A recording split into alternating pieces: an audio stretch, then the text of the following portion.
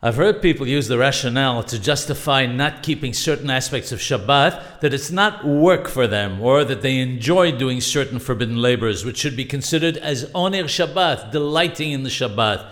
People have even stated that driving in a heated or air-conditioned car with pleasant music is oner, whereas walking to synagogue is hard work and should be forbidden. Hacham Yudaftaya alav shalom addresses the self-same issue and writes the following. He says, the 39 melachot, forbidden labors, that a person is forbidden to do on Shabbat are not dependent on whether there's effort involved or not. For example, someone who uproots a blade of grass or pours a bit of water on seeds in the ground is considered to have done the same level of transgression as one who does a melacha that requires a huge effort.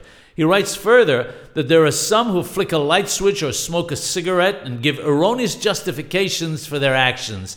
He says, let them advise us from where they receive these rulings. How can they rely on their own opinion, meaning against the Torah and the Hachamim, to decide that there's a difference whether there's effort involved or not?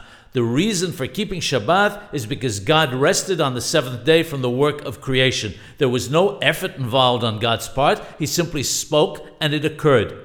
Let's not forget that we're told that if everyone keeps just 2 Shabbathot correctly, we will be redeemed. According to the Sod, this means just one Shabbat, which is divided into 2 portions, the night and the day.